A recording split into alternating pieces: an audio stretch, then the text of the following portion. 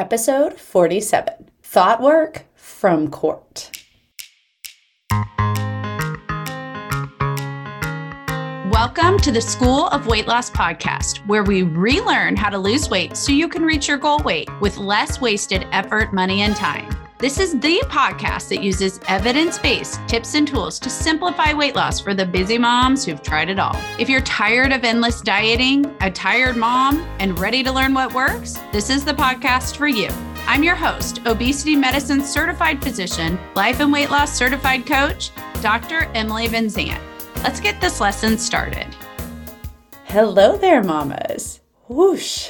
I have been doing next level thought work over the last few weeks, and I debated including this in because, let's be honest, most people, especially doctors, don't like to talk about court, and a little bit of my ego didn't want to go there. But I will share with you that the thought work that came out for me and the lessons that I learned from it, and the fact that I literally spent almost 2 weeks of my life there, I have to share it on the podcast. How can I not share with you all what I've learned? And that's always my goal. So let me just share with you that this one is going to be a different episode and it is going to be mind-blowing. So if you think that, oh, is it related to weight loss? Absolutely, because your thoughts create your reality, ladies. And I promise this will be weight loss specific. But let me start by saying that I learned a lot in court over the last few weeks. I did not want to be there. Doctors don't love to be in court. I did not open a lawsuit. I was the defendant of the lawsuit. This is a process that's been, since the initial occurrence, 6 years in the making. And I've grown and changed so much over the past 6 years. And so had the other side. It was really amazing to watch.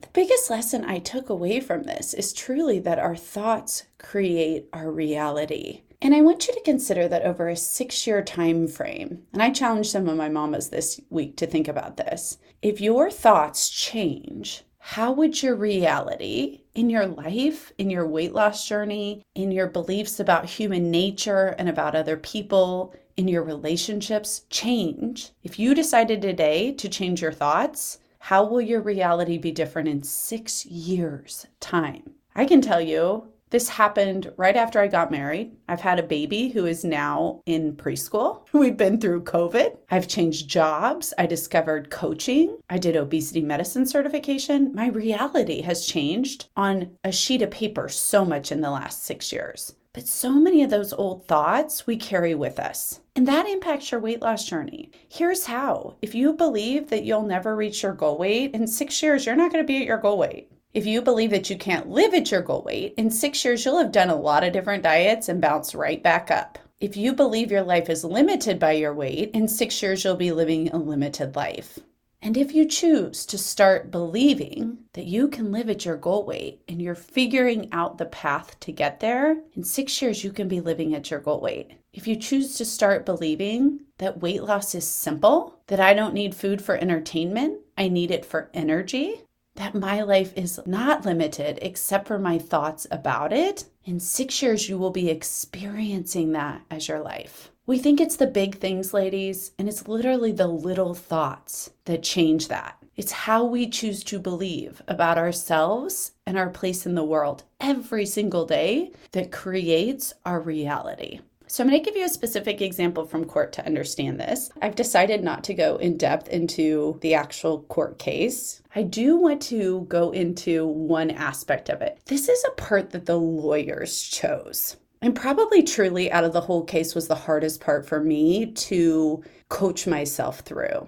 This was a lawyer-specific tactic that they decided 4 or 5 years ago. And I want you to just consider the change in reality over that time frame. So one of the aspects that came up, and interestingly, it didn't impact at all the jury.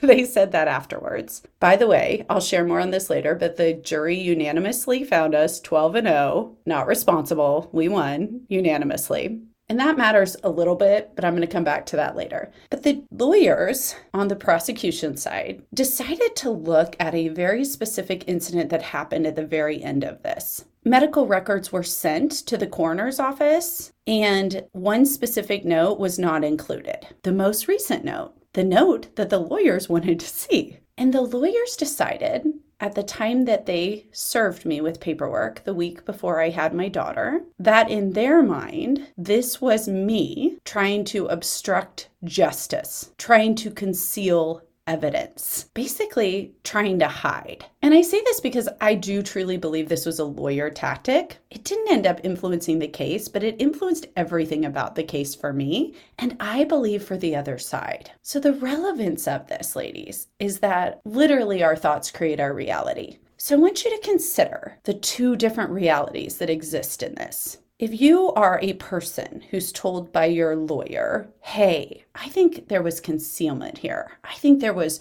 obstruction of justice here. I think that Dr. Van Zandt had something to hide. At that moment, your thoughts about that person change, right? Think about a person like that who you think does that. Now, I've already given away the kicker because obviously I said it was me. Think about the other side of it, how you have interacted with me, your thoughts about me versus that person's thoughts about me. And I want you to fast forward those kinds of thoughts 4 years. How would you then be thinking about that other person? Ladies, the reality of how you think of people, of how you think of yourself, changes based off of your thoughts over time. Now, I want to share a little bit of the other side of it, which is really interesting to consider, because I know some of you guys are probably like, wait, did you try to obstruct justice? It seems very unusual for you. And yes, you're absolutely correct. To me, that could not be further from my character. These people didn't know me. The lawyers really didn't know me. They were just kind of coming up with ideas in their heads of what could have occurred. Now, I want you to consider the other side of it, which is these record release requests came through when I was out of town at a medical conference in Hawaii, came through to my front desk. My front desk looked for the visits. She sent the last 4 of my visits, not all the visits at our clinic. So the last visit that was omitted because she just sent my visits. Now that you've heard that, how do your thoughts change your reality? Now, I will share with you, because there's a little bit of ego in this, that my front desk helper was happy to get up and to give a deposition and say, I sent the records. She had nothing to do with it. But even if you hear that 4 years later, if you've believed the opposite, is it going to change your thoughts? No way. My lawyer told me in court, I don't think people lie as much as we think. I think more of it is they believe their own stories. And I sat there thinking about that as a coach for days. And I was like, yes, because if you're told this 4 years ago, you literally can sit in here today and believe that I obstructed justice, that I am potentially not a very good person. And all of those thoughts become the reality. And you can sit on the other side and think, what are you talking about? This is a hospital system. Doctors don't send out their own record releases. And she was out of town anyway. And the lady who sent them said she sent them. 2 very different realities. And I want to share with you, I want you to consider people in your lives that you're thinking of like that, right? We are so black and white. Our brains want to categorize. It just sends things on very easy neural pathways that feel comfortable for us. Bad person, good person. In weight loss, we really think that. Successful, not successful. And I want you to consider that it is those thoughts that create the reality. When you think that only getting to your goal weight is success and you never do it, so I'm unsuccessful, and then you link that to your personal value, I'm an unsuccessful person, that reality will show over and over and over again. In Weight Loss for Modern American Moms, we create new beliefs on our first session because those old beliefs that got you to your weight now aren't going to miraculously change because you lose 2 pounds. You're just going to keep telling yourself, well, I have so far to go. I have so long. How can I believe it now? I can't believe it till I actually see it. And you won't ever see it as long as your reality is, I won't ever see it. It's a self-fulfilling loop. And court taught me that like no other this last week. Your thoughts create your reality. Consider in 6 years how your thoughts will be different if today you choose to practice new beliefs about yourself, your value, and your weight loss journey. The next lesson that I learned in court this last week is this. Your ego is a real thing. And I don't mean like ego, like I'm full of myself and I'm so proud of myself. My husband would tell me before we went to court every morning, you did nothing wrong. And what they say today doesn't change that. And I did really believe that. That's why I opted to go to court. I could have taken the easy out a long time ago. I was offered that many times and I didn't because I thought to myself, the me who was 9 months pregnant, who got served with paperwork that said you're obstructing justice, said, no more. I have to stand up for myself. And I kept honoring that version of me every time options came up. I told my lawyer, I'm 51% in. And the reason why is because of my ego. I want you to know that every day when you show up in a place like that, where you feel like everybody's talking about you, everyone's looking at you, everyone's judging your action or inaction, the basic human ego is very fragile. It was a lot to sit through. And the reason I say that I learned so much from a thought work standpoint was I spent time considering, what are the thoughts that these people are having? What are my thoughts that I think they're having that's putting my ego in overdrive? What are the thoughts that I'm projecting onto other people? Oh, she's a horrible person. She's a horrible doctor. She doesn't care about other people. She's all about herself. See, we knew this would happen. Those were the thoughts that were coming up for me because my basic ego felt like it was under attack. And in a way, it kind of was. When we separate our action from who we are as a person, that is how you get out of your ego being under attack. So here's how this relates to your weight loss. It's so interesting to me in our groups how compliments will go two different ways. Right? Some of my ladies are like, someone complimented me and I felt amazing. Some of my ladies are like, someone complimented me and I wanted to hide and eat. It's what they make it mean about their ego. When you lose weight and you start looking better and someone does compliment you, do you make it mean you're a better person? And someone doesn't compliment you, do you make it mean you're not as good? When a spouse says to you, are you supposed to eat that? Your ego goes into check. And it's so interesting to me to watch my mamas because half of them will be like, oh, I appreciated him saying that. And the other half will be like, here he goes, judging me again. It is our thoughts that are driving the ego in those moments. In Weight Loss for Modern American Moms, we practice think, feel, eat cycles. The feelings that come up. For me in court, my fight or flight was on overdrive the whole entire time. My lawyer looked at me before I went up on the stand and he said, are you doing some coaching over there? Because I closed my eyes and just really calmed my whole ego before I went up there. And I said, yes, thank you. I'll be back in a moment. I had to check in with myself so many times a day. And think, feel, eat cycles are checking in with yourself. What are my thoughts that are creating these feelings? Why are these feelings driving me to eat? To change your weight forever means to recognize the feelings that cause you to overeat and the thoughts that create those feelings. Just like me sitting there in court. What am I thinking that the overwhelming thought feels like everyone is judging me? Maybe the jury was sitting over there judging themselves because they didn't understand all the medical topics. It was really interesting afterwards because apparently they did judge some of the things people wore in the courtroom. It wasn't me, don't worry. It was actually men, which was surprising because I always think they judge women's dress more harshly. Maybe the judge, when he did that kind of side look, was really considering his own stance and record. Not much to do with me. If there's one thing I can tell you I learned in court, it is that it is a show and you are just a very small part of it, even if it's all about you. It's really interesting to watch. If you've never been through it, I wouldn't recommend going through it, but watching our judicial system will give you some inspiration. Because in the end, there are rules and guidelines for a reason, right? It does work for a reason. As much as we all want to bash it, it does work. And I was so thankful for those jurors for showing up every day and really paying attention. But I could never have felt that had I sat there in my ego thinking they're judging me all day long. I actually had some empathy for the other side. I could understand what they were going through. I could understand how painful this would be for them, especially because I knew how painful it was for me. And I knew that their thoughts had created their reality. Ladies, that will change your relationship with yourself and your relationship with other people. It doesn't just change overeating. That's our first goal. But it also changes your relationship with your life and who you are and how you show up with the people that matter and the people you just barely interact with who may actually change your life. Which brings me to my third lesson, which is your thoughts really do create your reality, and that includes the feelings you choose to hold on to.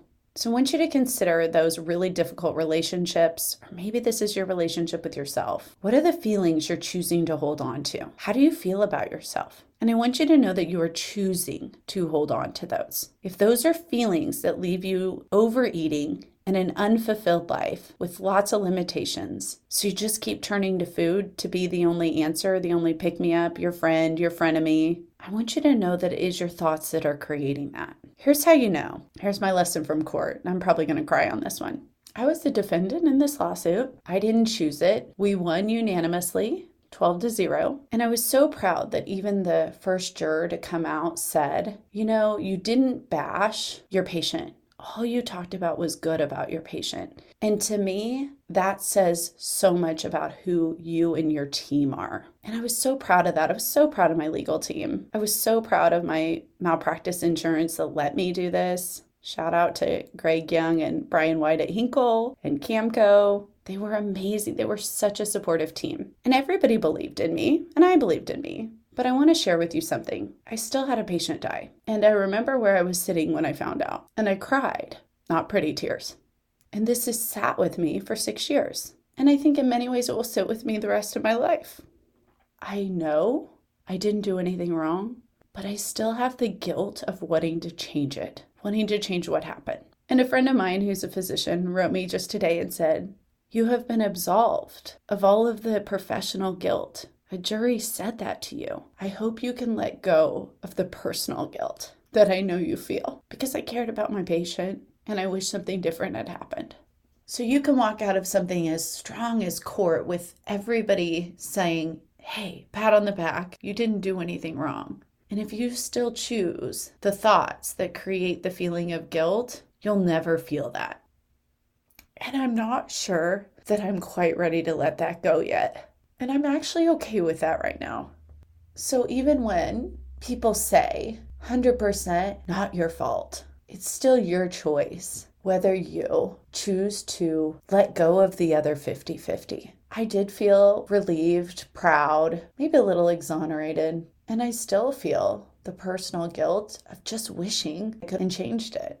The difference for me now is it's a conscious choice. And I know there'll come a time when I can let that go. I'm just not quite there yet. And that's okay. Here's how you're going to see it in your weight loss journey. When you've lost 20 pounds and you eat something that's not planned. Or one of my mamas this last week has lost 75 pounds and ate Dairy Queen. And you feel that shame and guilt come back up. It's still there. It just kind of wants to hide in the background. What will you choose to make that mean? And how will you choose to let that impact your journey? When will you choose to feel successful at your weight loss? Is it when you hit your goal weight? Is it when you've been living at your goal weight for 2 years? When will you choose to celebrate and feel exonerated of this extra weight? And how do you balance that? I can't tell you how many of my mamas are like, I'm still waiting for the other shoe to drop. I've lost all this weight, but we still live in this relationship of shame and anxiety and fear and guilt when we eat a little differently because we let those thoughts overwhelm us.